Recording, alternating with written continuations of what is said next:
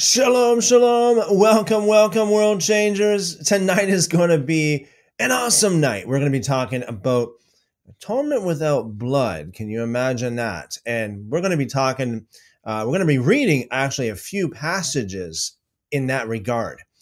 There's actually a lot that in the scriptures that talk about that particular concept, much to the dismay of the modern corrupt Christian narrative propagators. So tonight we're going to be reading from 1 Kings chapter 8, 2 Chronicles chapters 5, 6, and 7, Psalm 136, and we're going to be finishing up the book of the Odes of Solomon. So we got a lot to talk about, and I'm sure we got a lot of interesting, we're going to get a lot of interesting questions, at least, or comments. I would expect so. We're not going to talk specifically about the grain or the flour offering in Leviticus chapter 5, but we will be talking about what happens when the people of God are not in the Holy Land. They are exiled. They are in the land of the enemy. There's no temple there at all for them to go and perform their duties at the temple. No. And that's really what we're getting at here. That's one of the major points we're getting at, as well as the very, very famous 2 Chronicles 7:14. We will be reading that as well tonight. If my people who are called by my name. And that in and of itself teaches forgiveness without blood. Isn't that something? Let's do it. 1 Kings chapter 8. Let's start with that. On the left-hand side there on YouTube, I have 1 Kings chapter 8. On the right-hand side, I got 2 Chronicles chapter 5. It's kind of interesting. It's kind of, I don't know why they got two subtitles of the actual same, the ark brought into the temple up here. And then again, the ark brought in the temple down here. It must be some kind of a typo, but yeah. So let's do it. 1 Kings chapter 8, the ark brought into the temple. Now Solomon assembled the elders of Israel and all the heads of the tribes, the chief fathers of the children of Israel, to King Solomon in Jerusalem. Kind of a weird way to put it. Now Solomon assembled the elders to King Solomon in Jerusalem, that they might bring up the ark of the covenant of the Lord, which is from the city of David, which is Zion, or Sion in the Hebrew. Therefore, all the men of Israel assembled with King Solomon at the feast in the month of Athanim, which is the 7th month. So all the elders of Israel came, and the priests took up the ark. Okay, let's just catch up over here on in 2 Chronicles chapter 5. So all the work that Solomon had done for the house of the Lord was finished, and Solomon brought in the things which his father David had dedicated, the silver and the gold and all the furnishings, and he put them in the treasuries of the house of God. Now Solomon assembled the elders of Israel and all the heads of the tribes and the chief fathers of the children of Israel in Jerusalem. Well, that makes that kind of goes a little bit, that sounds better than over here, 1 Kings chapter 8, verse 1, where it says, Solomon assembled all these people to King Solomon. I think it sounds better to say, instead of saying Solomon assembled these people to King Solomon in Israel, I think it's better to say, no, Solomon assembled these people in in Jerusalem, that they might bring the ark of the covenant of the Lord up from the city of David, which is Sion. Therefore, all the men of Israel assembled with the king at the feast, which was in the 7th month. Okay, so here, Athanim in the footnotes, or Tishri, September or October. Okay. Verse 4, 2 Chronicles 5. So all the elders of Israel came, and the Levites took up the ark. Okay, so that corresponds to this one right here, pretty much the same. Then they brought up the ark, the tabernacle of meeting, and all the holy furnishings that were in the tabernacle. The priests and the Levites brought them up. Again, that is pretty much the same as what we read there in 1 Kings chapter 8. 2 Chronicles 5:6. Also, King Solomon and all the congregation of Israel who were assembled with him before the ark were sacrificing sheep and oxen that could not be counted or numbered for multitude. 1 Kings chapter 8 verse 5. Also King Solomon and all the congregation of Israel who were assembled with him were with him before the ark, sacrificing sheep and oxen that could not be counted or numbered for multitude. Again, it's the same pretty much. 1 Kings 8:6. Then the priests brought in the ark of the covenant of the Lord to its place into the inner sanctuary of the temple, to the most holy place under the wings of the cherubim. 2 Chronicles 5:7. Then the priests brought in the ark of the covenant of the Lord to its place into the inner sanctuary of the temple, to the most holy place under the wings of the cherubim. Pretty much the same, almost word for word.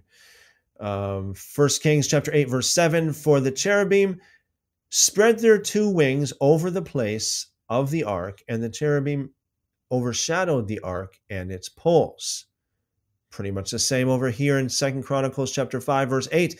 For the cherubim spread their wings over the place of the ark, and the cherubim overshadowed the ark and its poles. 1 Kings chapter 8 verse 8.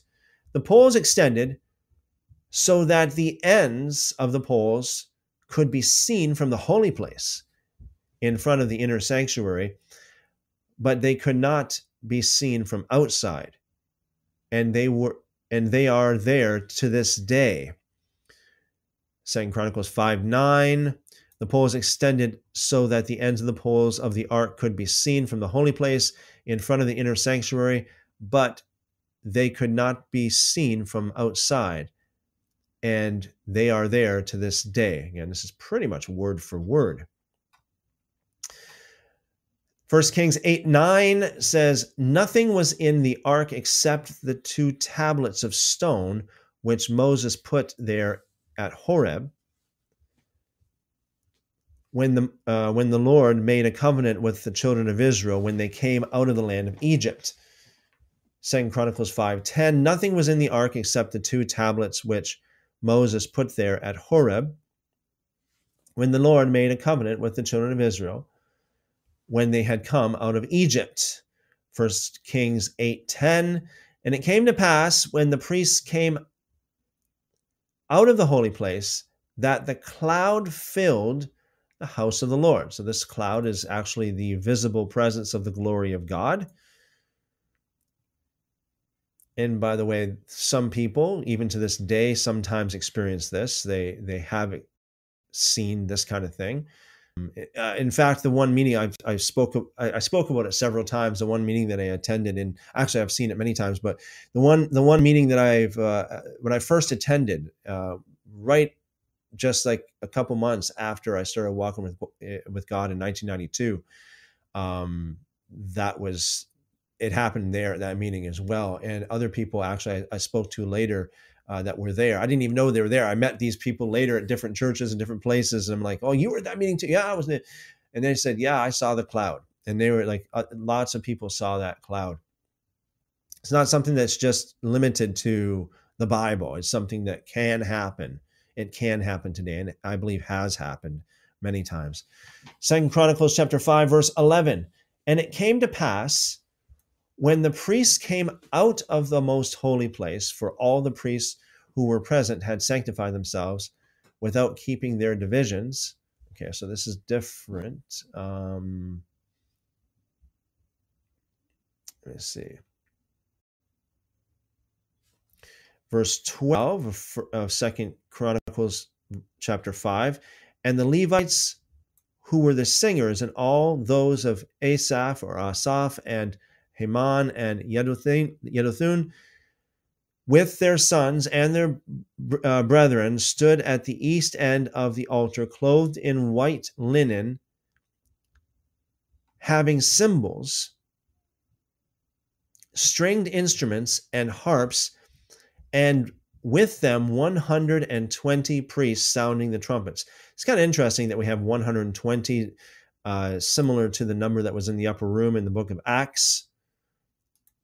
Verse 13, indeed it came to pass when the trumpeters and singers were as one to make one sound to be heard in praising and thanking the Lord, and when they lifted up their voice with the trumpets and cymbals and instruments of music, and praised the Lord, saying, for he is good, for his mercy endures forever, that the house of the Lord was filled with a cloud, so that the priests could not continue ministering because of the cloud, for the glory of the Lord filled the house of God.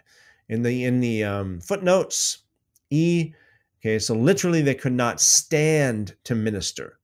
Now, this is very, very, as I said before, if you've ever experienced this kind of thing before, you know exactly what they're talking about. You cannot stand. Literally, you cannot stand. You're not going to be able to stand, no matter what. You're going down. Verse 11, this is 1 Kings chapter 8, verse 11, so that the priests could not continue ministering because of the cloud, for the glory of the Lord filled the house of the Lord. Okay, so in 2 Chronicles, we have more detail, obviously. We have more detail than we do in 1 Kings chapter 8. So 1 Kings chapter 8, verse 12. Then Solomon spoke. The Lord said he would dwell in the dark cloud. I have surely built you an exalted house, and a house for you to dwell in forever.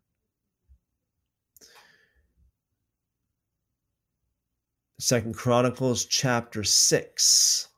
Then Solomon spoke. The Lord said he would dwell in the dark cloud. I have surely built you an exalted house, and a place for you to dwell in forever. So that's word for word what we have in 1 Kings. Okay. So 1 Kings chapter 8, verse 14. This is Solomon's speech at the completion of the work. Then the king turned around and blessed the whole assembly of Israel, while all the assembly of Israel was standing. 2 Chronicles chapter 6, verse 3. Then the king turned around and blessed the whole assembly of Israel, while all the assembly of Israel was standing. Again, this word for word. 1 Kings chapter 8, verse 15. And he said, blessed be the Lord God of Israel, who spoke with his mouth to my father David, and with his hand has fulfilled it, saying, let's just go over here and compare that with 2 Chronicles chapter 6, verse 4. And he said, blessed be the Lord God of Israel, who has fulfilled with his hands what he spoke. Now we got with his hands here. That's not in 1 Kings. Fulfill with his hands what he spoke with his mouth to my father David, saying, verse 5, since the day that I brought my people out of the land of Egypt, I have chosen no city from any tribe of Israel in which to build a house that my name might be there, nor did I choose any man to be ruler over my people Israel. Compare that with 1 Kings chapter 8, verse 16. Since the day that I brought my people out of Egypt, I have chosen no city from the tribe of Israel, from any tribe of Israel, in which to build a house that my name might be there, but I chose David to be over my people Israel. slightly different, but pretty much the same. Verse 17. Now it was in the heart of my father David to build a temple for the name of the Lord God of Israel. Compare that with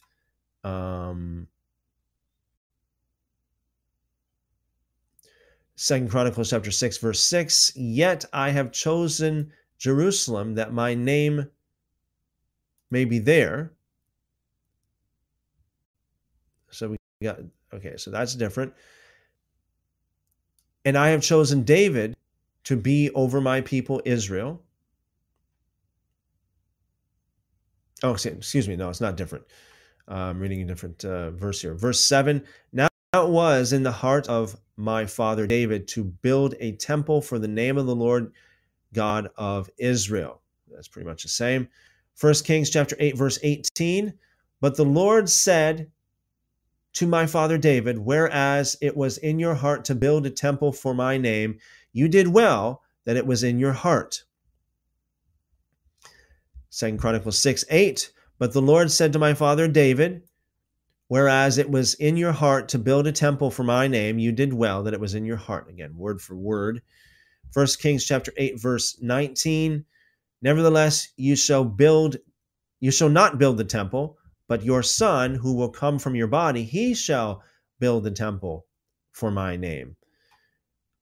2 Chronicles 6, 9. Nevertheless, you shall not build the temple, but your son, who will come from your body, he shall build the temple for my name. Again, word for word. 1 Kings chapter 8, verse 20. So the Lord has fulfilled his word, which he spoke, and I have filled the position of my father David, and sit on the throne of Israel as the Lord promised. And I have built a temple for the name of the Lord God of Israel. 2 Chronicles 6:10.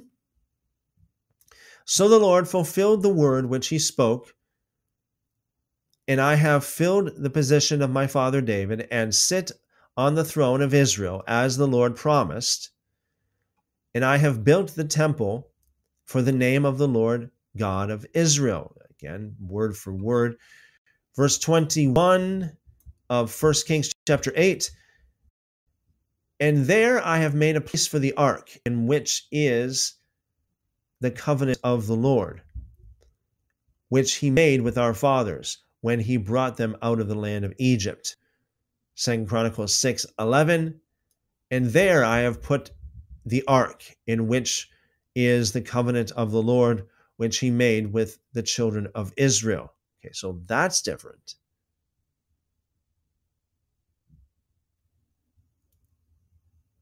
Okay, so it's not contradictory. It's not a contradiction, but it is different. 1 Kings chapter 8, verse 22. This is Solomon's prayer of dedication. Now, notice, before I read this, notice what Solomon says, especially, this is what I'm getting at, especially in regards to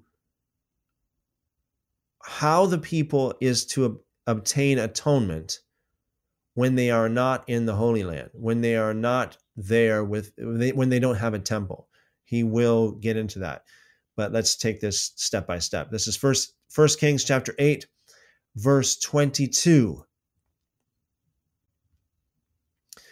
Then Solomon stood before the altar of the Lord in the presence of all the assembly of Israel and spread out his hands toward heaven.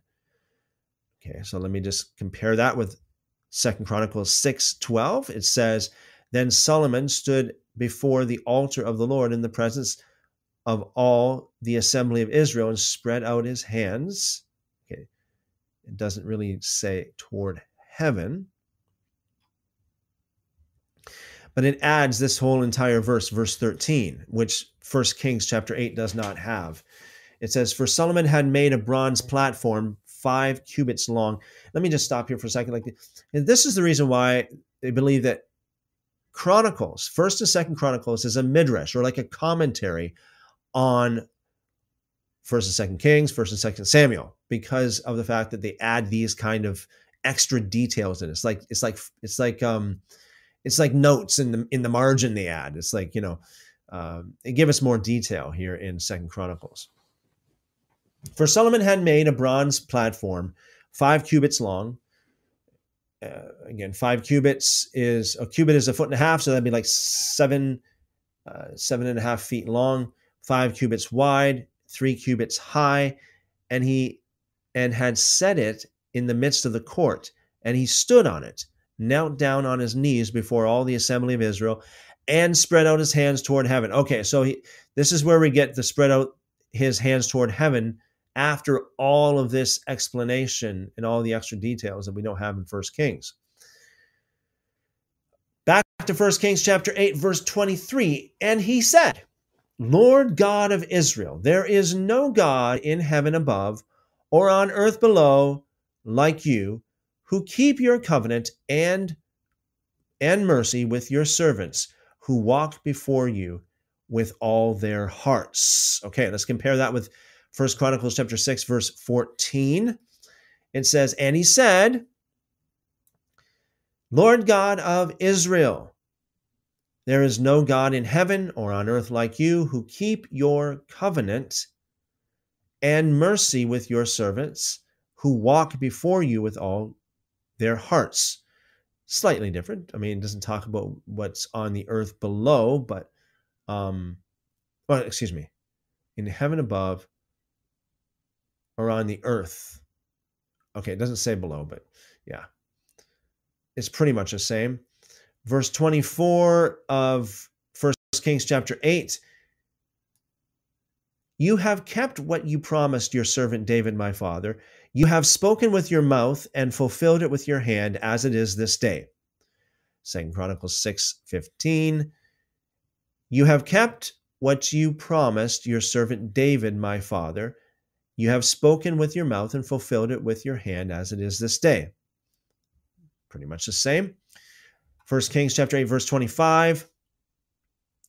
Therefore, Lord God of Israel, now keep what you promised your servant David, my father, saying, you shall not fail to have a man sit before me on the throne of Israel, only if your sons take heed to their way, that they walk before me as you have walked before me. 2 Chronicles 6:16. Therefore, Lord God of Israel, now keep what you promised your servant David, my father, saying, you shall not fail to have a man sit before me on the throne of Israel, only if your sons take heed to their way, that they walk before my law. So that's added, although it is implied in 1 Kings, as you have walked before me. Okay. 1 Kings chapter 8, verse 26. And now I pray, O God of Israel, let your word come true, which you have spoken to your servant David, my father. 2 Chronicles 6:17. And now, Lord God of Israel, let your word come true, which you have spoken to your servant David. Shorter? That's shorter. Doesn't say David, my father. 1 Kings chapter 8, verse 27. But you will indeed, but will God indeed dwell on the earth? Behold, heaven and the heaven of heavens cannot contain you. How much less this temple which I have built? 2 Chronicles 6:18. But God indeed will dwell with men on the earth. But will God indeed dwell with men on the earth? That's different than but will God indeed dwell on the earth? Okay, so we got with men is added. Behold, heaven and the heaven of heavens cannot contain you. How much less this temple which I have built? So that part is the same. 1 Kings 8:28. Yet regard the prayer of your servant and his supplication, O Lord my God, and listen to the cry and the prayer which your servant is praying before you today. 2 Chronicles 6:19. Yet regard the prayer of your servant and his supplication.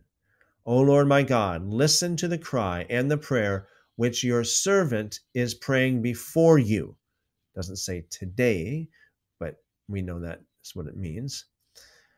1 Kings 8:29, that your eyes may be open toward this temple night and day, toward the place of which you said, my name shall be there, that you may hear the prayer which your servant makes toward this place.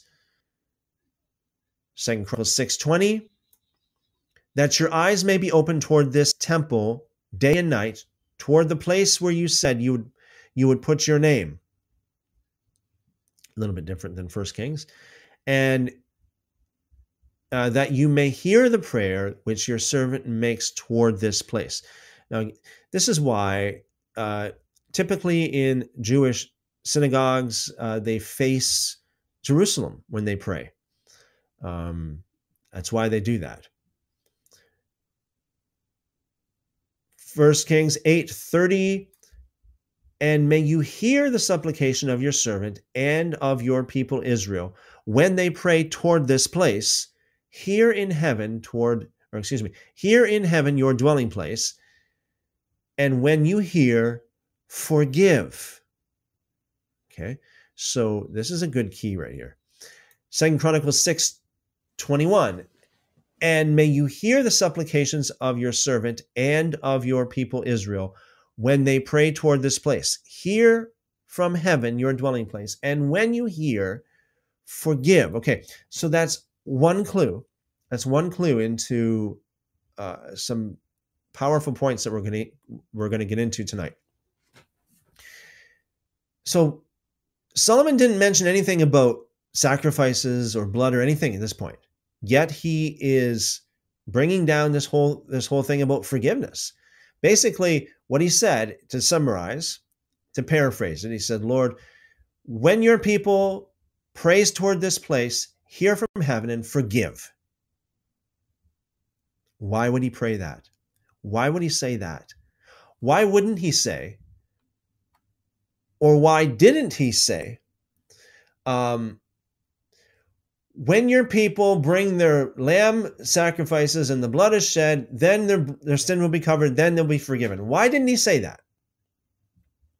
Because you see, in the Torah, there are different means of atonement. There are different ways of attaining atonement. And we went through this before when we were reading through the Torah, especially in the book of Numbers chapter 15, and in various other places. One of the means of atonement is simply prayer. Actually, incense, burning incense, which is a symbol of prayer, right? That Aaron burned the incense to make atonement. Again, there's no blood there. And we know that in the book of Revelation, it says that the incense is a symbol of prayer. So we're getting into it a little bit more. And as we read on, you'll see it's going to get more and more interesting here. 1 Kings chapter 8, verse 31.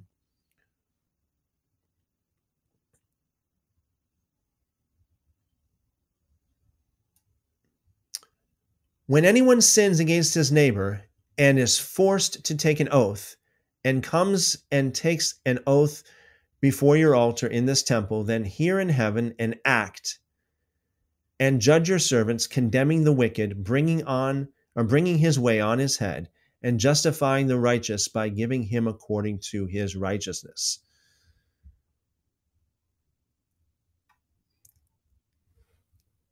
This reminds me of the conversation we had with, I think it was Josh there several days ago, where he was saying in the Old Testament, the only way that anybody could get righteousness was not from their own righteousness. It was because of the sacrifices that they offered, or the faith that they had, right? They had faith, and because of their faith, they were deemed righteous. It seems to say something different here.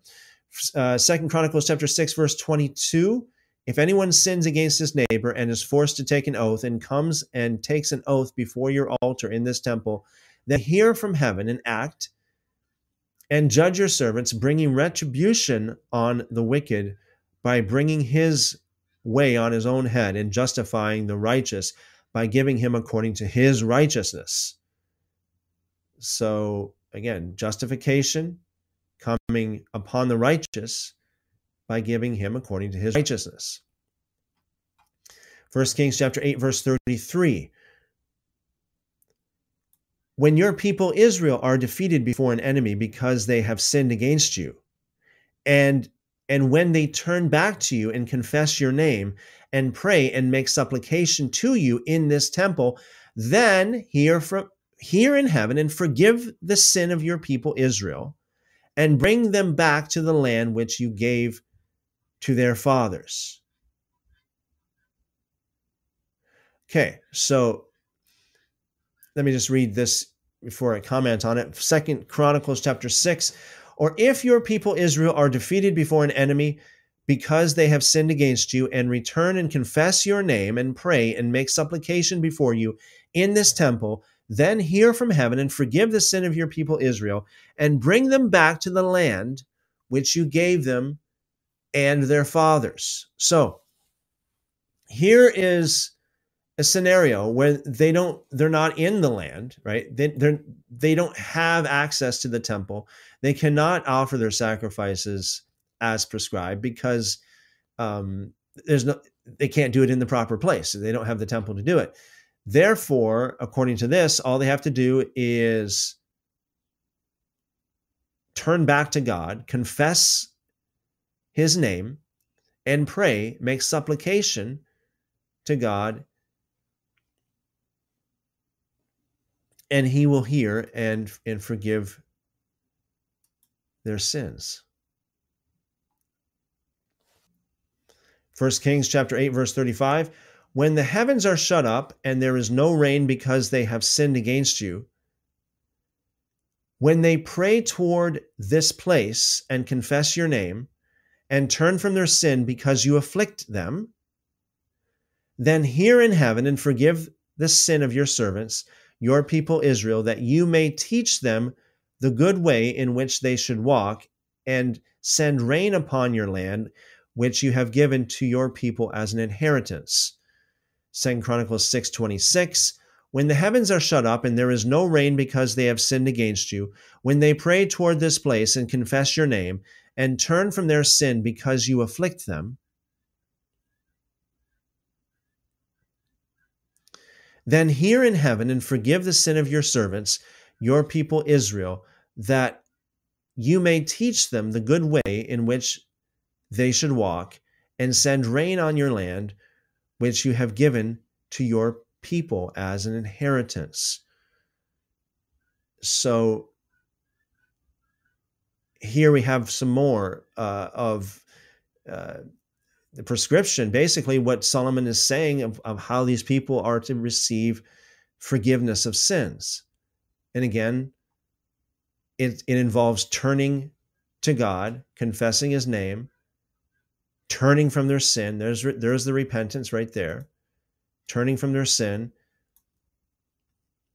and they will be forgiven, as it says, in Deuteronomy chapter 30, and as we will read in 2 Chronicles chapter 7 a little bit later, and Ezekiel chapter 18, and so on and so forth.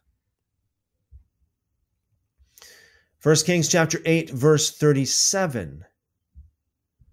When there is famine in the land, pestilence or blight or mildew, locusts or grasshoppers, when their enemy besieges them in the land of their cities, whatever plague or whatever sickness there is, whatever prayer, whatever supplication is made by anyone or by all your people Israel, when each one knows the plague of his own heart and spreads out his hands toward this temple, then hear in heaven your dwelling place, and forgive and act and give to everyone according to all his ways, whose heart you know, for you alone know the hearts of all the sons of men, that they may fear you all the days that they live in the land which you gave to our fathers.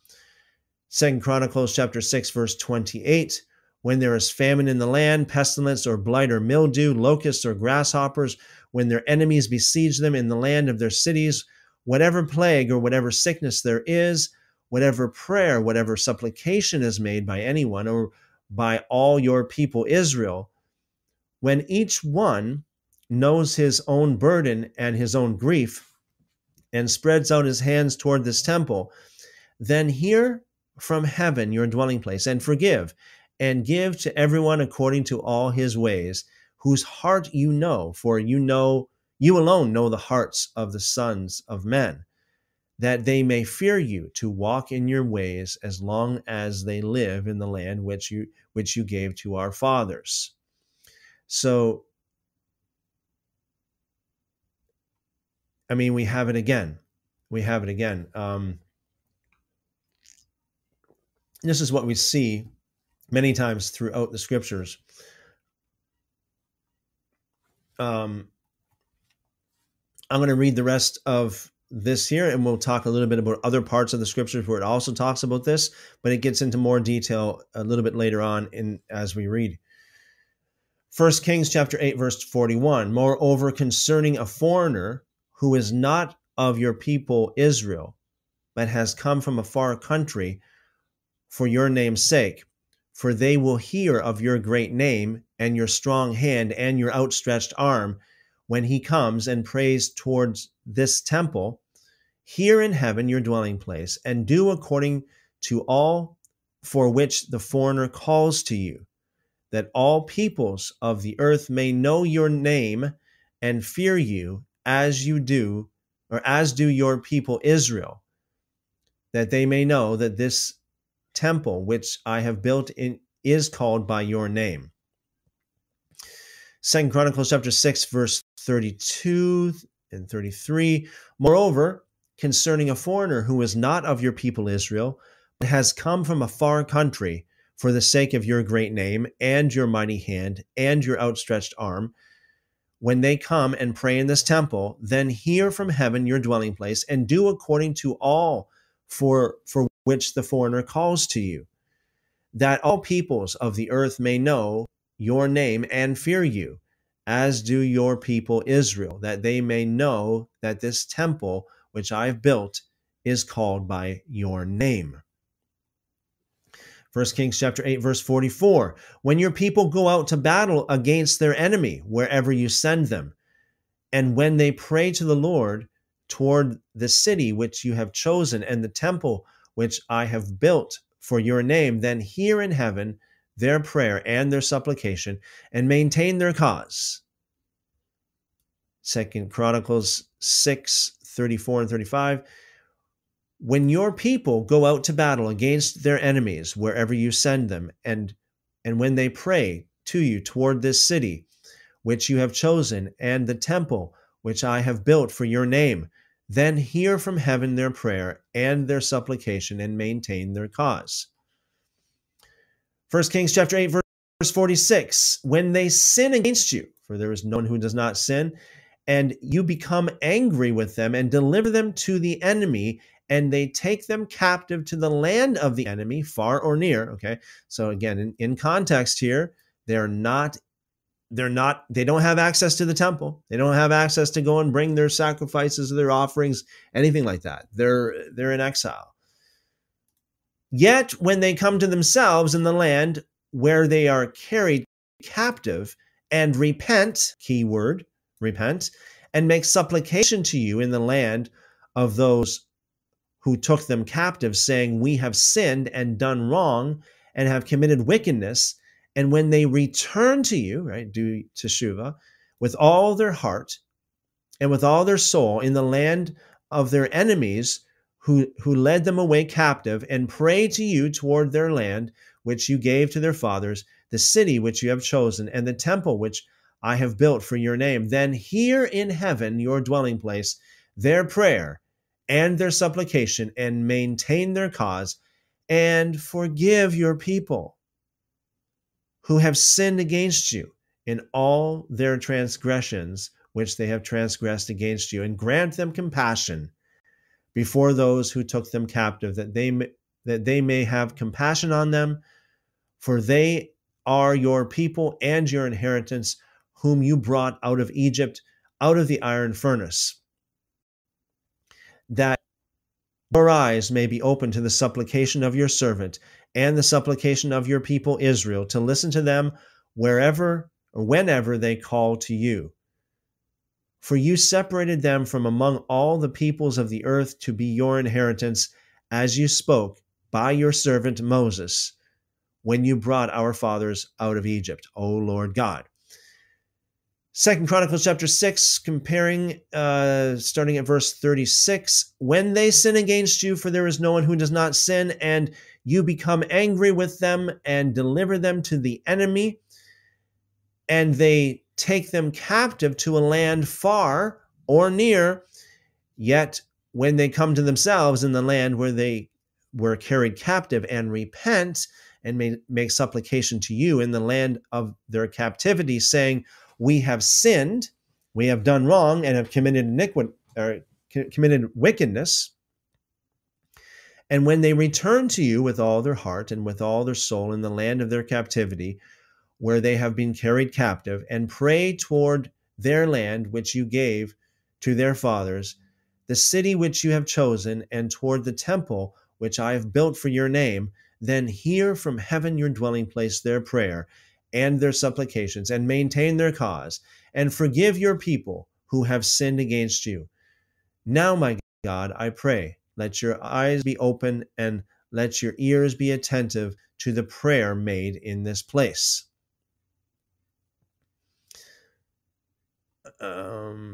Verse 41, now therefore arise, O Lord God, to your resting place, you and the ark of your strength. Let your priests, O Lord God, be clothed with salvation, and let your priests rejoice in goodness.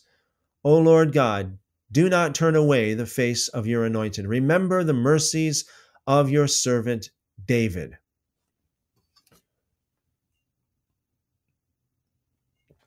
Okay, so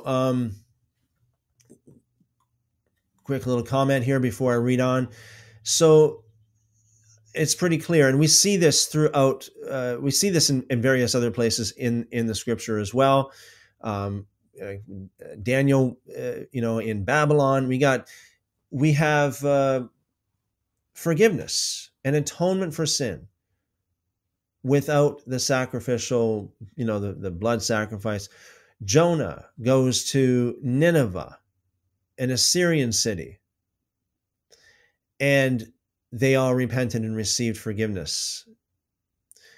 And so Jonah didn't say, God didn't say, you guys all need to make sacrifices for your sin right now. No, they just repented and God forgave them.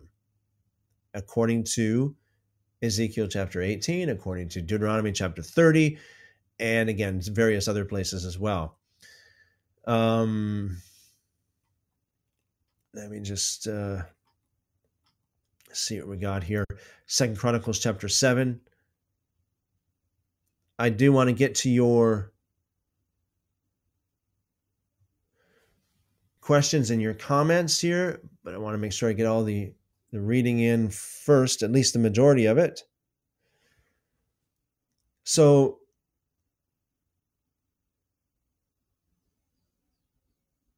First Kings chapter 8, verse 54. And so it was, when Solomon had finished praying all this prayer and supplication to the Lord, that he arose from before the altar of the Lord, from kneeling on his knees, with his hands spread up to heaven.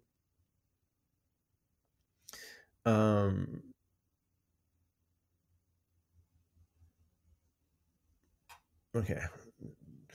Just trying to figure out how much I can read here. Verse 55, then he stood and blessed all the assembly of Israel with a loud voice, saying, blessed be the Lord, who has given rest to his people Israel according to all that he promised. There has not failed one word of all his good promise, which he promised through his servant Moses. May the Lord our God be with us, as he was with our fathers. May he not leave us nor forsake us, that he may incline our hearts to himself. to walk in all his ways and to keep his commandments and his statutes and his judgments, which he commanded our fathers. And may these words of mine, with which I have made supplication before the Lord, be near the Lord our God day and night, that he may maintain the cause of his servant and the cause of his people Israel, as each day may require, that all peoples of the earth may know that the Lord is God, there is no other. Let your heart therefore be loyal to the Lord our God, to walk in his statutes and keep his commandments as at this day. Verse 62. Then the king and all Israel with him offered sacrifices before the Lord. And Solomon offered a sacrifice of peace offerings, which he offered to the Lord, 22,000 bulls and 120,000 sheep. So the king and all the children of Israel dedicated the house of the Lord. On the same day, the king consecrated the middle of the court that was in front of the house of the Lord. For there he offered burnt offerings, grain offerings, and the fat of the peace offerings, because the bronze altar that was before the Lord was too small to receive the burnt offerings, the grain offerings, and the fat of the peace offerings. At that time, Solomon held a feast, and all Israel with him. A great assembly from the entrance of Hamath to the brook of Egypt before the Lord our God, 7 days and 7 more days, 14 days. On the 8th day, he sent the people away, and they blessed the king and went to their tents joyful and glad of heart for all the good that the Lord had done for his servant David and for Israel, his people. 2 Chronicles chapter 7, verse 1. When Solomon had finished praying, fire came down from heaven and consumed the burnt offering and the sacrifices, and the glory of the Lord filled the temple. Details we don't have in 1 Kings. And the priests could not enter the house of the Lord because the glory of the Lord had filled the Lord's house. So again, we see this again.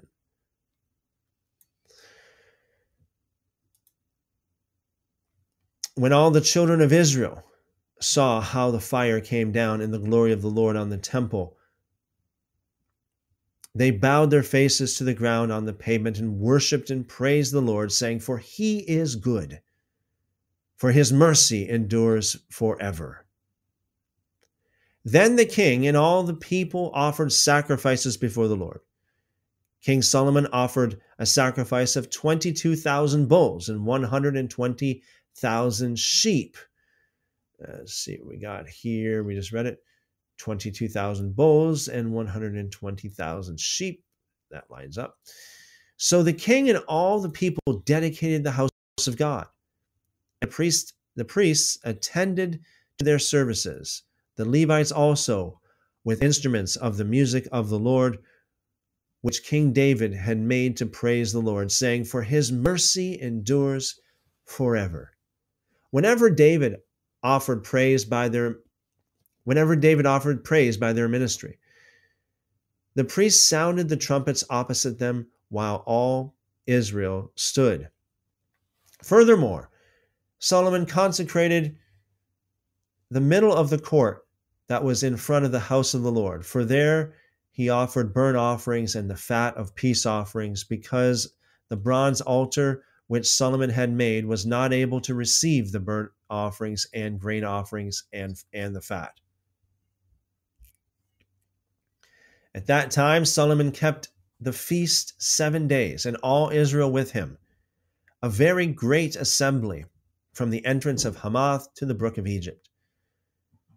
And on the 8th day, they held a sacred assembly, for they observed the dedication of the altar 7 days, and the feast 7 days. On the 23rd day of the 7th month, he sent the people away to their tents, joyful and glad of heart, for the good that the Lord had done for David, for Solomon, and for his people Israel. Thus Solomon finished the house of the Lord and the king's house, and Solomon successfully accomplished all that came into his heart to make in the house of the Lord and in his own house. God's second appearance to Solomon. This is verse 12. Then the Lord appeared to Solomon by night and said to him, I have heard your prayer and have chosen this place for myself as a house of sacrifice. When I shut up heaven and there is no rain, or command the locusts to devour the land, or send pestilence among my people, if my people, who are called by my name, will humble themselves and pray and seek my face and turn from their wicked ways, then I will hear from heaven and forgive their sin and heal their land. Of course, I got to stop here just for a moment. Notice what he doesn't say. He doesn't say, if my people.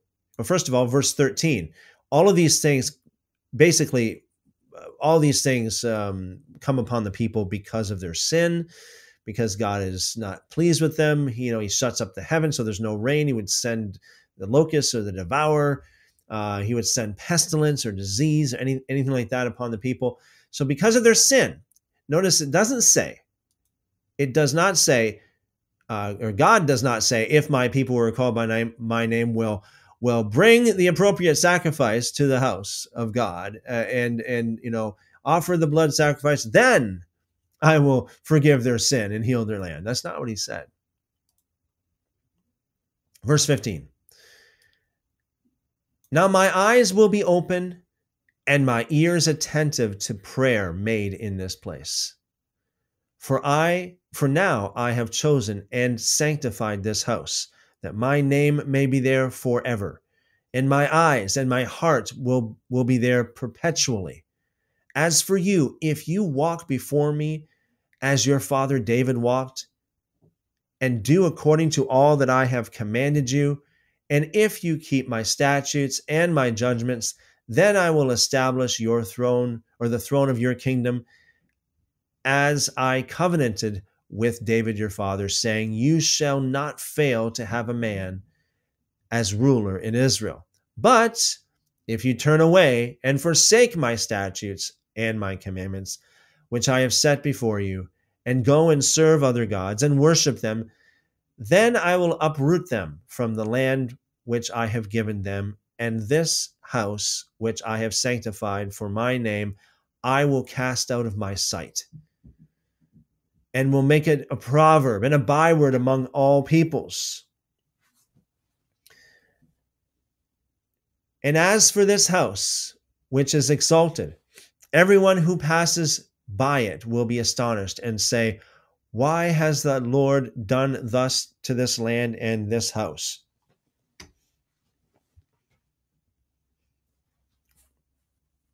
Then they will answer, because they forsook the Lord God of their fathers, who brought them out of the land of Egypt, and embraced other gods, and worshiped them, and served them.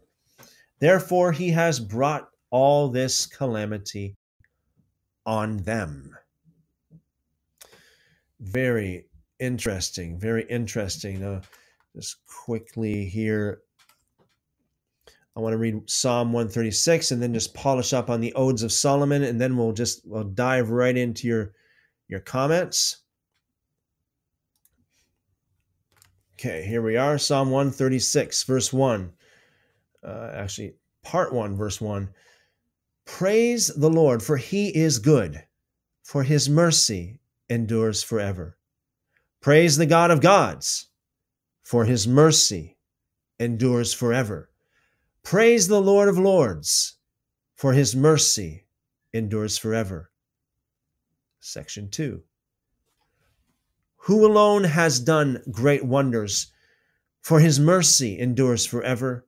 Who skillfully made the heavens, for his mercy endures forever. who spread the earth upon the waters, for his mercy endures forever. Who made the great lights, for his mercy endures forever. The sun to rule the day, for his mercy endures forever. The moon and stars to rule the night, his mercy endures forever. Part 3, Section 3. Who struck down the firstborn of Egypt, for his mercy endures forever, and led Israel through their midst, for his mercy endures forever. With mighty hand and outstretched arm, for his mercy endures forever. Who split in two the Red Sea, for his mercy endures forever, and led Israel through its midst. His mercy endures forever. But swept Pharaoh and his army into the Red Sea, for his mercy endures forever. Who led the people through the desert, for his mercy endures forever. Section 4. Who struck down great kings, for his mercy endures forever. Slew powerful kings, for his mercy endures forever. Sihon, king of the Amorites, for his mercy endures forever. Og, king of Bashan, or Bashan, his mercy endures forever. And made their lands a heritage, for his mercy endures forever. A heritage for Israel, his servant, for his mercy endures forever. Section 5. The Lord remembered us in our low estate, for his mercy endures forever. Freed us from our foes, for his mercy endures forever. And gives bread to all flesh, for his mercy endures forever. Section 6. Praise the God of heaven, for his mercy endures forever. Okay, one more thing we'll read, and I'll get into the comment section, and we will discuss Ode 37 from the Odes of Solomon. We'll finish up this book tonight, Lord willing. I stretched out my hands towards the Lord, and towards the Most High I raised my voice. I spoke with the lips of my heart, and he heard me when my voice reached him. His word came towards me in order to give me the fruits of my labors, and he gave me rest, and gave me rest by the grace of the Lord. Hallelujah. Ode 38. I went up into the light of truth as into a chariot, and the truth led me and caused me to come, and caused me to pass over the chasms and gulfs, and saved me from cliffs and valleys, and became for me a haven of salvation, and set me on the place of immortal life. And he went with me and caused me to rest, and did not allow me to err, because he was and is the truth. And there is no danger for me, because I constantly walked with him. And I did not err in anything, because I obeyed him. For error fled from him and never met him. But truth was proceeding on the upright way, and whatever I did not understand, he exhibited to me. All the poisons of error, the pains of death, which are considered sweetness, and the corrupting of the corrupter, I saw when the bride who was corrupting was adorned, and the bridegroom who corrupts and is corrupted. And I asked the truth, who are these? And he said to me, this is the deceiver and the error. And they imitate the beloved and his bride, and they cause the world to err and corrupt it. And they invite many to the wedding feast and allow them to drink the wine of their intoxication. So they cause them to vomit up their wisdom and their knowledge, and prepare them for mindlessness. Then they abandon them, and so they stumble about like mad and corrupted men. Since there is no understanding in them, neither do they seek it. But I have been made wise so as not to fall into the hands of the deceivers, and I myself rejoice because the truth had gone with me. For I was established and lived and was redeemed, and my foundations were laid on account of the Lord's hand, because he has planted me. For he set the root and watered it and endowed it and blessed it, and its fruits will be forever. It penetrated deeply and sprang up and spread out, and it was full and was enlarged. And the Lord alone was glorified in his planting and in his cultivation, in his care and in the blessing of his lips, in the beautiful planting of his right hand, and in the attainment of his planting, and in the understanding of his mind. Hallelujah. Ode 39. Raging rivers are the power of the Lord. They send headlong those who despise him, and entangle their paths and destroy their crossings, and snatch their bodies and corrupt their natures, for they are more swift than lightnings, even more rapid. But those who cross them in faith shall not be disturbed, and those who walk on them faultlessly shall not be shaken, because the sign on them is the Lord, and the sign is the way for those who cross in the name of the Lord. Therefore, put on the name of the Most High and know him, and you shall cross without, because rivers shall be obedient to you.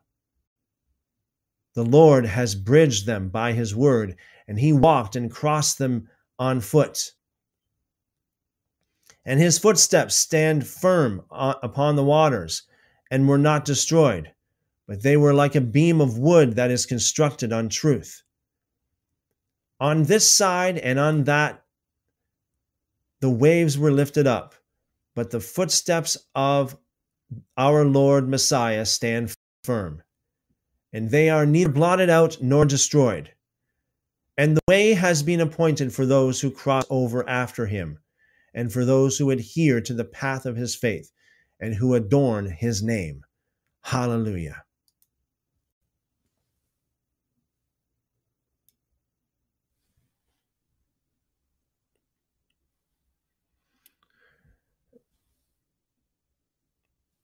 Veto sings over there on TikTok. Are you still there? I'm going to read a few more odes here. Oh, you are.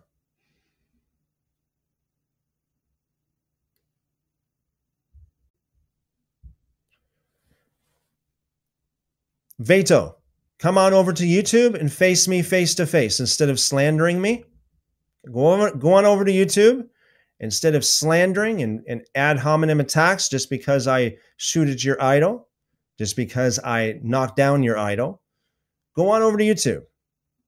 I invite you. Your ignorance will be exposed. Ode 40. From the Odes of Solomon, verse 1. As honey drips from the honeycomb of bees, and milk flows from the woman who loves her children, so also is my hope upon you, O my God. As a fountain gushes forth its water, so my heart gushes forth the praise of the Lord, and my lips bring forth praise to him. And my tongue becomes sweet by his anthems, and my members are anointed by his odes. My face rejoices in his exaltation, and my spirit exalts in his love, and my nature shines in him. And he who is afraid shall trust in him, and redemption shall be assured in him. And his possessions are immortal life, and those who receive it are incorruptible. Hallelujah. Ode 41. Let all the Lord's babes praise him, and let us receive the truth of his faith. And his children shall be acknowledged by him. Therefore, let us sing by his love. We live in the Lord by his grace, and and life we receive by his Messiah. For a great day has shined upon us, and wonderful is he who has given to us of his glory. Let us, therefore, all of us agree in the name of the Lord, and let us honor him in his goodness. And let our faces shine in his light, and let our hearts meditate in his love by day and by night. Let us exult with the exaltation of the Lord. All those who see me will be amazed, because I am from another race. For the Father of truth remembered me, he who possessed me from the beginning. For his riches begat me, and the thought of his heart. And his word is with us in all our way, the Savior who gives life and does not reject ourselves. The man who humbled himself, but was exalted because of his own righteousness. The Son of the Most High appeared in the perfection of his Father, and light dawned from the word that was before time in him. The Messiah in truth is one, and he was known before the foundations of the world, that he might give life to persons forever by the truth of his name. A new chant is for the Lord from them that love him. Hallelujah. And finally, Ode 42. I extended my hands and approached my Lord, for the expansion of my hands is his sign.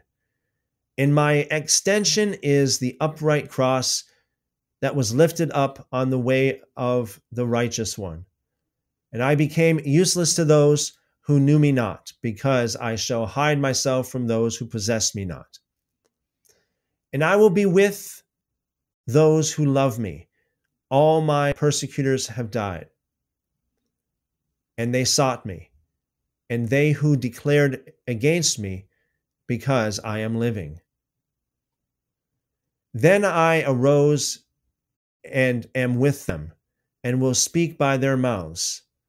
For they have rejected those who persecute them, and I threw over them the yoke of my love. Like the arm of the bridegroom over the bride, so is my yoke over those who know me.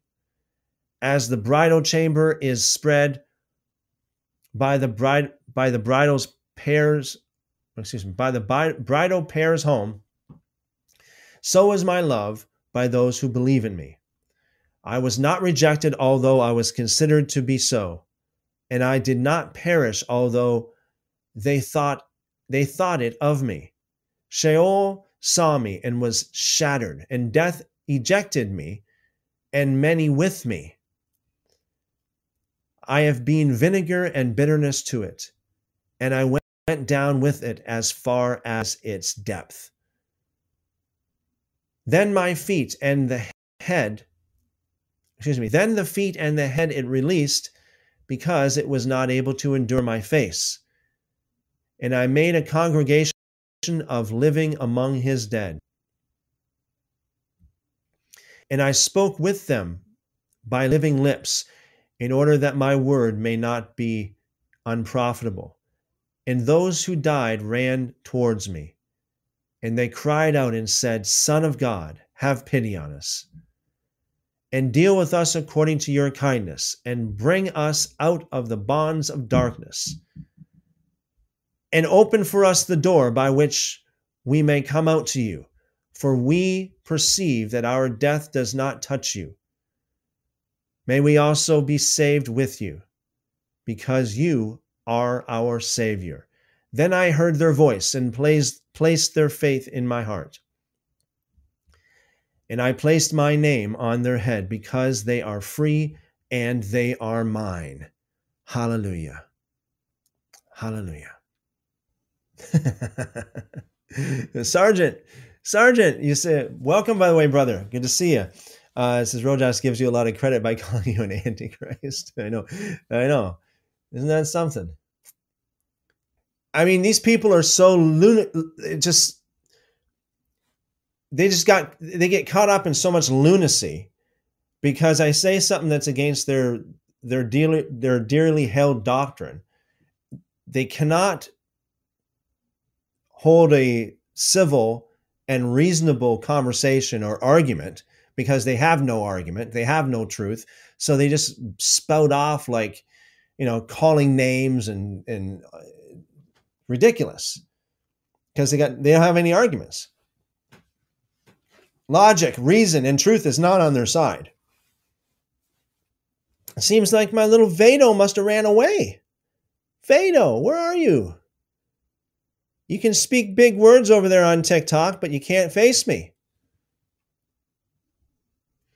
Welcome, Onia. Good to see you, brother. Says Kings probably is based on Chronicles, not the other way around.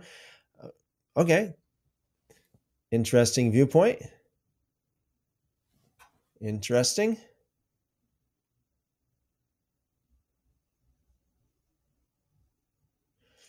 I have always heard and understood that it is Chronicles. It's like a midrash of. So it's just interesting. Like the Chronicles is in the category of Ketuvim, whereas Kings, I believe, is in the Nevi'im. And so that would, to my understanding, that would mean that Kings has more authority, like First and Second Chronicle, or First and Second Samuel, First and Second Kings has more authority than Chronicles. But interesting take on that, anyway. Oh yeah, we have over there on Podbeans. Emmanuel says, "Good evening. Please help me know the kind of grace I carry in the Lord." No, please. Shalom. Hi. Well, shalom. Good to see you. Please help me know the kind of grace I carry in the Lord. I'm not, if you can give me more detail, if you can rephrase that question or give me some more detail, I'm not 100% sure what you're asking. Do you have access to YouTube? Can you go on YouTube right now or not? Again, Veto. Yeah, Veto is gone. That's what happens all the time, right? You get these trolls, they just come on, yap, yap, yap, yap, and run away. Onia says, should be made clear, atonement is not synonymous with forgiveness, but yeah, the Torah does not say animal sacrifice is required for salvation. Onia, are you interested in jumping on for a minute, Onia? If not, then it's fine, no problem. I mean, no, okay, so Onia says I can for maybe 10 minutes. Okay, just give me a second here. All right, so we have Onia here. Brother, how's it going? It's going good. Sorry, I'm on my phone this time. That's okay. I did want to mention one thing just out of it. It's not a big deal, but I observed, like, when you were going verse by verse, showing the differences between Kings and Chronicles. There was one verse in, if you wanted to go back to it for a second, there was one verse in the Chronicles and Kings comparison where it said something about the hands, and in the one version you had said that it mentioned the hands, whereas the other version it didn't. But actually, both versions said the same thing, except the only difference was that the one was in a different order. Okay. Yeah, you don't have to look if you don't want to, but yeah, okay. I remember that one. Okay. Yeah. Okay. So, So yeah, I was just saying in the comments, my view on like the idea of atonement and forgiveness not necessarily being the same thing. So, um, of course, Paul says a lot about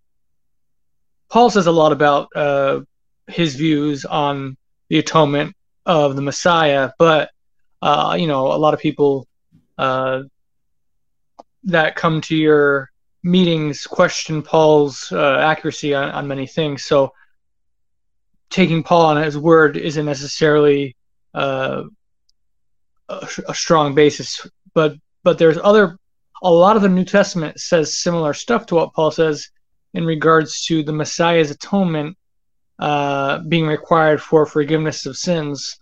The Gospel of John seems to emphasize it more than the other Gospels, the Synoptic Gospels. The Gospel of John says a lot of things about the Messiah that puts him on a very high pedestal.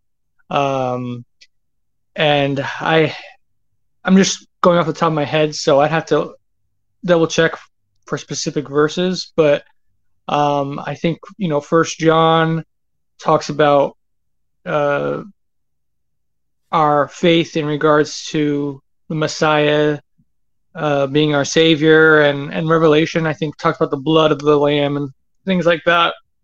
So I think if you take the position that all you have to do to receive atonement is obedience, then it seems to be a contradiction with some of what the New Testament says. And the way I reconcile it is I think that the Old Testament was basically saying all that you need to do to be saved. It was basically promising you will be saved if you repent of your sins. I don't believe it was required to accept the atonement, accept Jesus into your heart, all that silly stuff. You don't have to go to that extent to be saved, but you have to be righteous. But the problem, the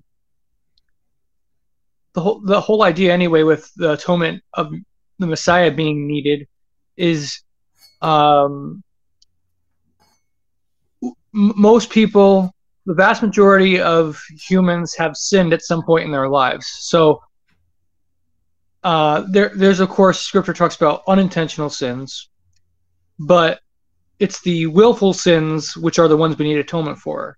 And those are sins you know or should know are wrong, and yet you choose to do it anyway, knowing how bad it is. And so the problem is, if you repent of your sins, it doesn't wipe away the former things you've done. So, for example, the New Testament talks about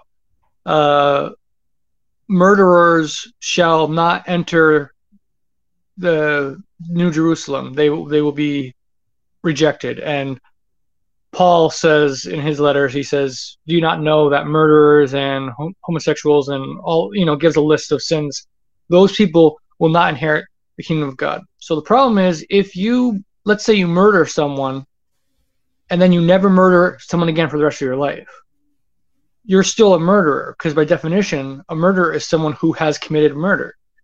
So in all those different types of sins, if you have done a particular sin, that makes you that particular sinner. So simply not doing it anymore and feeling sorry about it doesn't undo the harm that you did, and doesn't remove the stain of the sin on your soul. So, but God promises to forgive you if you repent.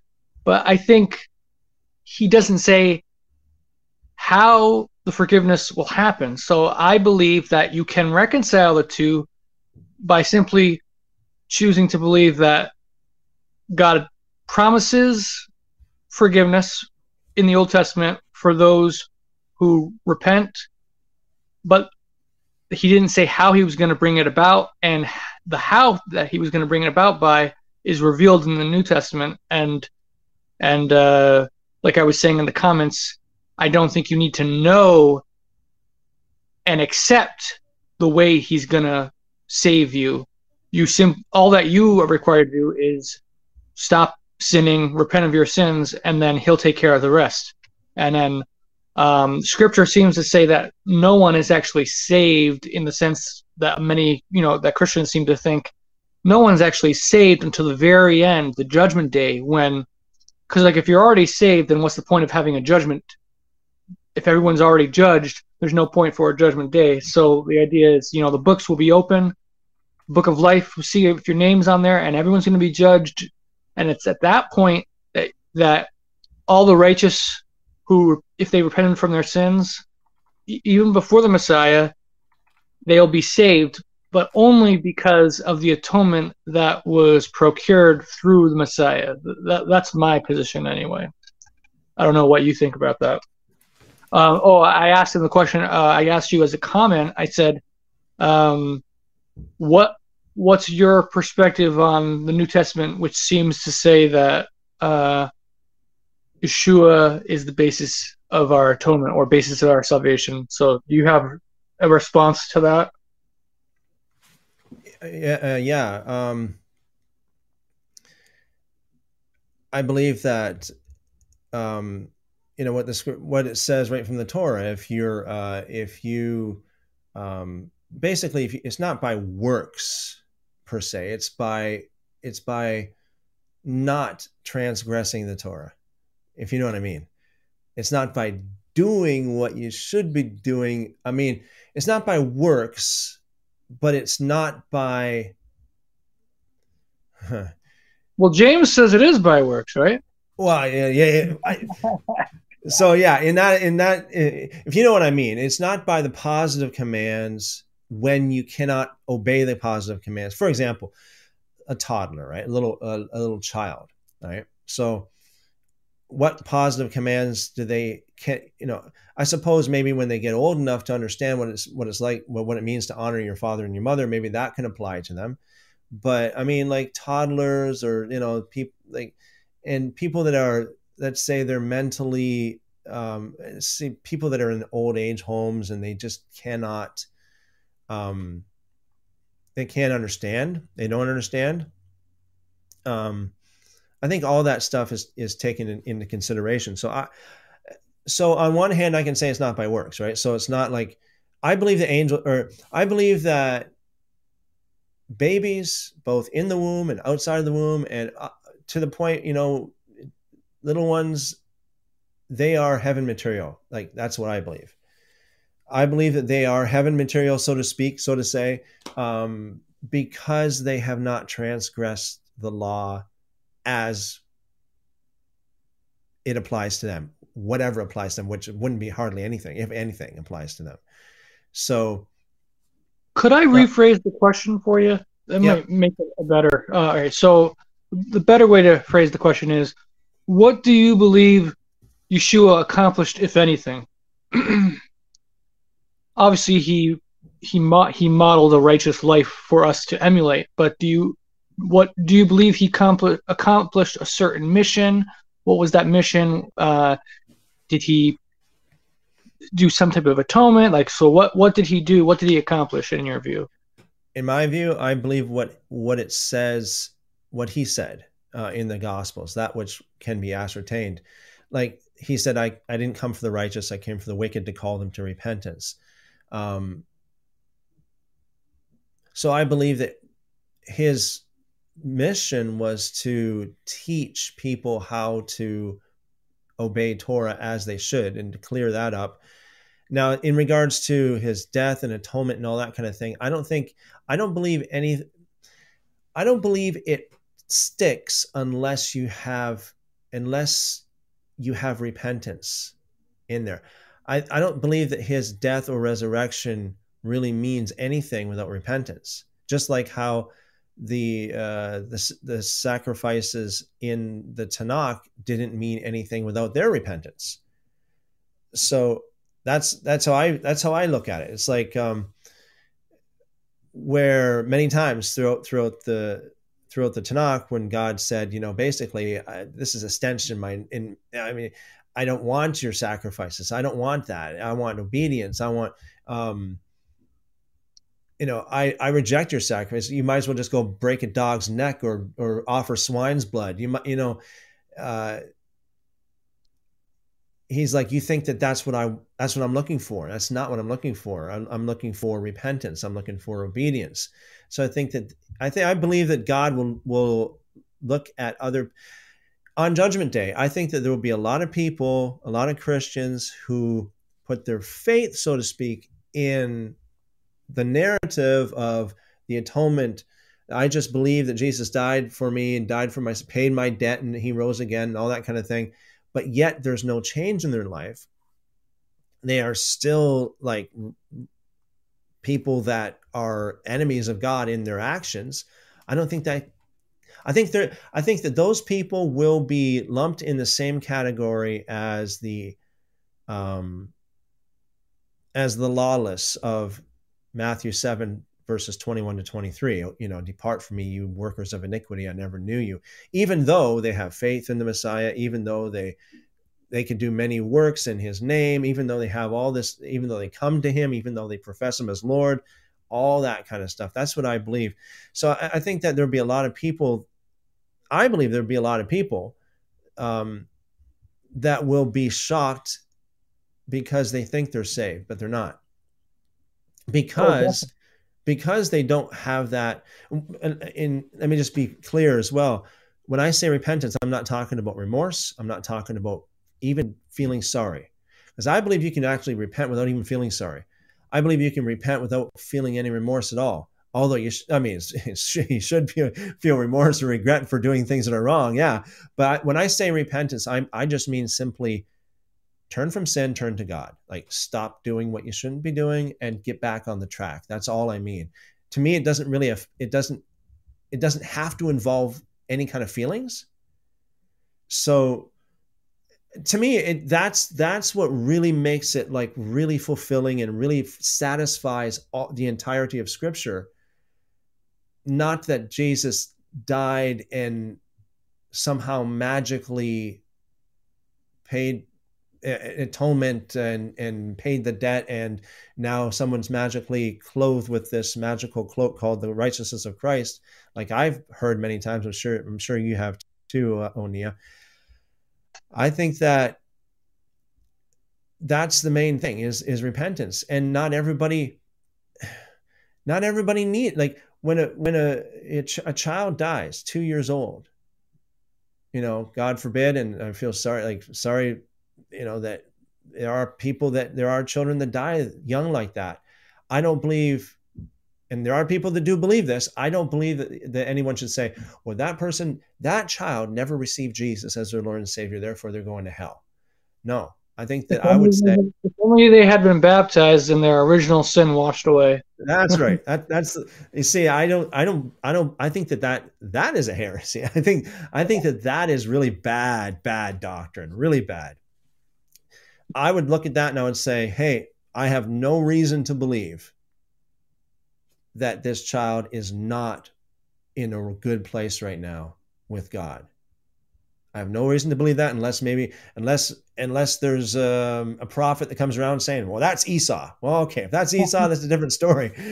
But other than that, I mean, well, for that specific issue, I believe personally that, how Revelation talks about the 1,000-year kingdom, I think it wouldn't be fair to those who are righteous for them to automatically enter the kingdom. On the other hand, it would not be fair for them to automatically be condemned when they didn't do anything wrong. So I think there must be some way that they will receive trial in some way. Either they become some type of an angel, and angels can fall into sin too, so they will still be tempted potentially, and they could still fall into sin, or they could be righteous.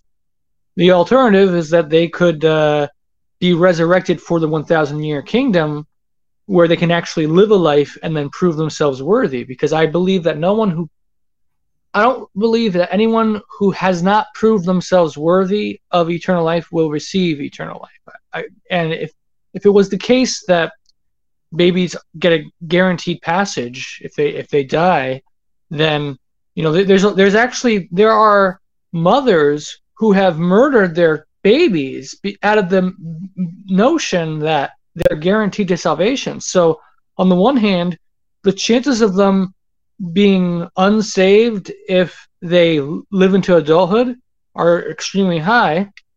But if they're guaranteed salvation, if they die as a baby, then it actually makes a lot of sense from that perspective for a mother to murder her kids to ensure, because what does a mother want most? She wants her kids to thrive and to be blessed and to have everything. So in the twisted thinking, it makes a lot of sense for a mother to kill her kids to save her kids from eternal torment, which is almost guaranteed for most of the world who is outside of the truth of Scripture. But I think if you're a mother and considering doing that, it should kind of be common sense to think, wait a minute, this doesn't make sense. This is kind of a dumb thing to do. Why would this system even exist in the first place? Like the disconnect should be in your mind to think, wait a minute, this doesn't make sense to murder my kid. I must be wrong about something.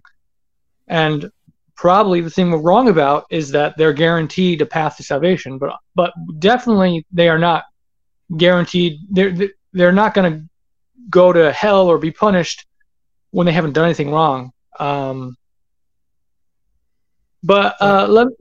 that situation, I would say, like that mother, definitely, first of all, that mother would be completely going against God's will and God's laws and everything, doing that, and perhaps even robbing the world of a wonderful man or woman of God. I mean, that's just absolute lunacy and evil. I mean, that child, if that mother, raises the child up properly, I mean, there's a good chance that that child could be another, man or woman of God that could really do some really good things to a lot of people, for a lot of people and for the world. Alternatively, interestingly enough, in the Ascension of Isaiah, the martyrdom and ascension of Isaiah, Hezekiah is told in advance by Isaiah that his son Manasseh is going to be a very evil man and basically become a murderer and all kinds of horrible sins. So Hezekiah determines in his mind that he wants to kill his own son to prevent him from becoming an evil person. But Isaiah says, no, don't do that. That's wicked to do that. So even if the baby will become a horrible, evil person, the whole thought experiment of people say, go back in time and kill baby Hitler. Well, that's not okay either, according to Scripture. Yeah, just trust God. I mean, trust God. You do everything you can do to obey His. The ends don't justify the means. Yeah, do everything you can do to obey His commandments and just trust God. So, let me say another thing about what we were talking about before, though. So the issue I want to circle back to is that if it was always the case that you simply need to repent of your sins, forsake your sins, and you'll be saved, everything's fine, then the Messiah's death did not accomplish anything of that nature. So I would say there's a few different possibilities of why the Messiah died. One of them could just simply be because he was murdered, and that's all it was. He was murdered, and there's no significance for it. Another possibility is that his death is like the death of a righteous man, a death of a prophet. There are various apocryphal books that speak of some of the prophets dying a martyr's death, like Isaiah, Ezekiel, Jeremiah. They all died by being witnesses to the truth, according to these apocryphal books. And the New Testament alludes to those prophets dying as well in the book of Hebrews. But so the Messiah's death in that sense could have been like a role model type of thing, like to us, I died in this way so that you should know, you should emulate me and be righteous in this way. Basically being faithful to the Torah to the point of death, and he was a model to us. That's one way we could look at it. The other way is the traditional Christian view that he had to die on the cross, and if he did not die on the cross, then we wouldn't be saved. Therefore, when Pilate was trying to decide what to do, if Pilate had done the right thing, then we wouldn't be saved. If Judas had not betrayed Jesus, we would not be saved. That's according to the traditional view. When I was thinking of this, it didn't make sense to me that if they did the right thing, we wouldn't be saved. He had to die on the cross. He had to be murdered for us to be saved. So there had to be something wrong with that doctrine. But on the other hand, the New Testament did seem to teach in certain places that he had to die for our sins. So I came up with an alternate theory or belief of what he accomplished with atonement. I do believe he atoned for our sins, but I believe he atoned for our sins with his life. So the idea being he became a man, but it was not him, it was not the death that atoned for us, it was his life that atoned for us. But a life is not complete without a death. So basically, he had to live a life perfectly from birth until death. It didn't matter how he died, he simply had to die righteously without sinning his entire life. If he lived his life perfectly and reached it until the end and died in righteousness, then his life would serve as a sufficient atonement for us all. That's what I believe. And it just so happened by coincidence that he died from crucifixion. And it wasn't because he had to be murdered and slaughtered for us to be saved. But I do believe he had to live a life and end his life in righteousness for us to be forgiven for our sins. And like I said earlier, the way I reconcile what the Old Testament says with that is I believe it's a looking forward. What the Old Testament says is looking forward to the Messiah's atonement on Judgment Day.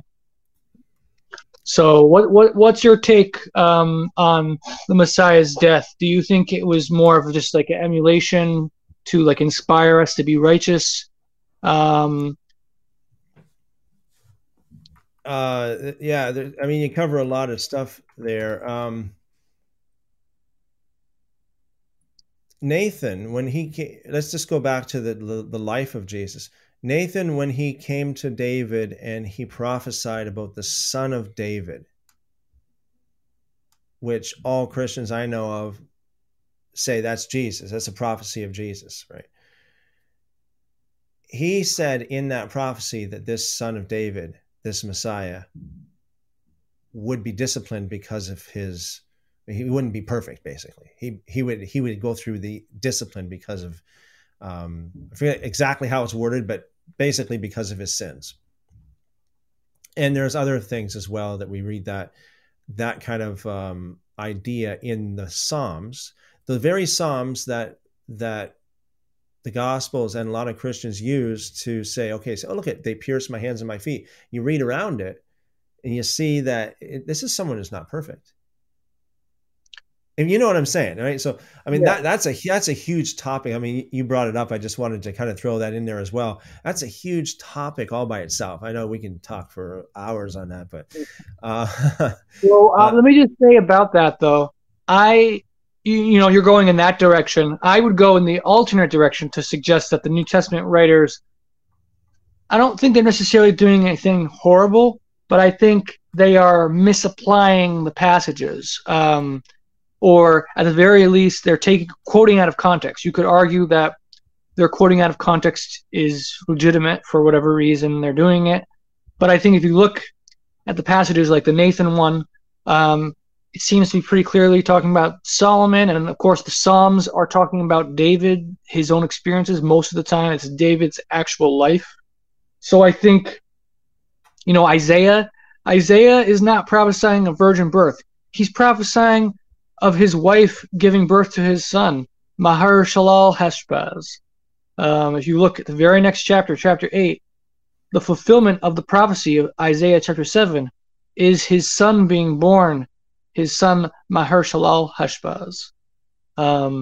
So the idea that he was prophesying of the virgin birth and Yeshua coming, and in David's Psalms was talking about the Messiah, and Nathan was talking about Solomon. I think these are distortions of those passages, but I think it may have been valid in the way for the reasons they were doing it.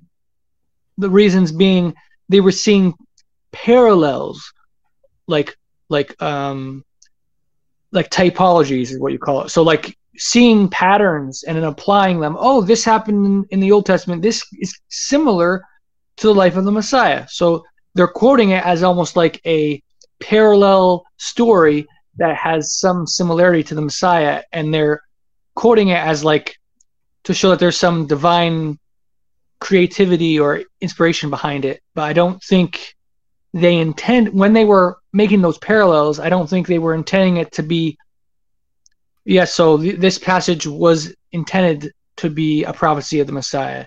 I think originally it was more of like, look at these amazing coincidences in Scripture. These stories from the Old Testament parallel in many ways the Messiah's life. So let's learn from these Old Testament stories. Let's see how similar they are to the Messiah, and it's just a testament to God's creativity of orchestrating history to make it similar to the Messiah's life. I think that's probably what the New Testament writers thought, but I don't think they looked at that passage of like Solomon, the Nathan one, and was like, this was a prophecy of the Messiah. I think they were taking it more to be this, what is said here in many ways parallels what the Messiah has also accomplished. That's what I would say. I have to get going though, because I'm supposed to try to talk to someone. I was going to say I have to get going anyway too myself. Somebody was just asking here on TikTok, are we supposed to hear the other speaker? Unfortunately, no. I'm talking to someone on YouTube right now. We got a live guest. Who's the other speaker? Oh yeah, TikTok. That's right, TikTok. TikTok's wondering who I'm talking to. Yeah, just tell them to watch your YouTube recording if they are curious. Yeah, go to my YouTube channel, Christopher Enoch. So, all right, so I'll get off here, but yeah, keep going. If you're tomorrow, we will have Will on, if tomorrow or even Saturday in the daytime, in the afternoon, if you're interested.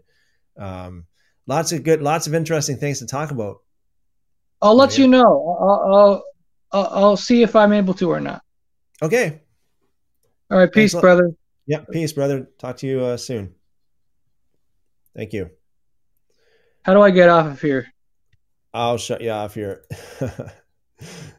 All right. All right. There he is. He's gone now. Anyway, thanks, Sonia, for your view on that. I want to do this very, very fast. Tomorrow, Lord willing, we do have Will Davis from Sheepdog Ministries with us. That is confirmed. Lord willing, that is. So we're going to be talking about lots of interesting things tomorrow. Saturday afternoon, as usual, 2 p.m. Eastern, we'll be fellowshipping and talking about lots of interesting things as well. The floor will be more open on Saturday. Very interesting stuff.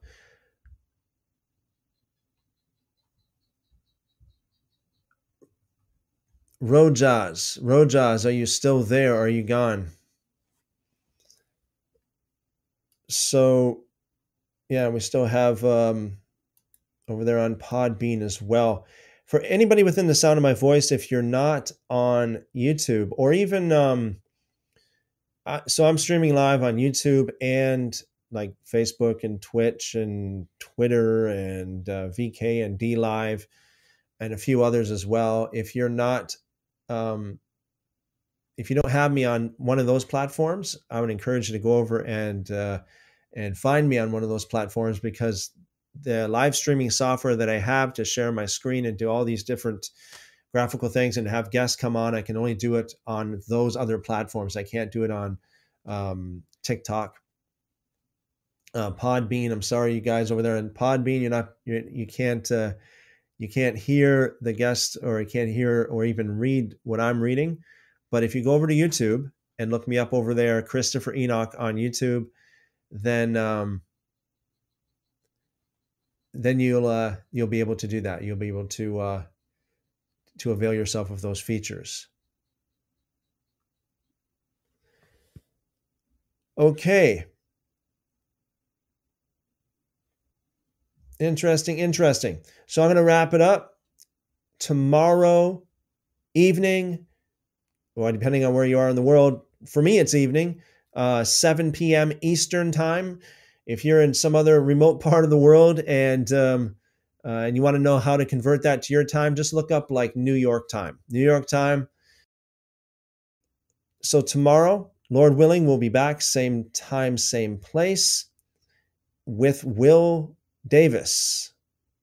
All right. So, as always, guys, thanks for joining me. I'm sorry I couldn't get to all your questions and your comments in the live chat. In fact, I can't now. Even if I tried to, I can't. Everything, ever since the internet dropped out, everything's just wiped clean on my screen. So I don't know. I can't even get to the old questions or comments in the live chat at all. So my apologies. Please come back tomorrow night or Saturday afternoon at 2 p.m. Eastern if you can. If I haven't answered your question already, and submit your question again. Again, my apologies, and I will do my best to answer that. And if we have a guest, if I don't answer it, then maybe my guest would have something to contribute as well. Okay, guys. Thanks again. Blessings multiplied to you guys. You guys are awesome. Thanks for your fellowship. Thanks for your questions, your comments, and I'll see you again tomorrow night. Amen. As always, I pray the Lord bless you and keep you, make his face to shine upon you, lift up his countenance upon you, and give you wonderful, wonderful shalom. Amen. Amen. See you tomorrow night.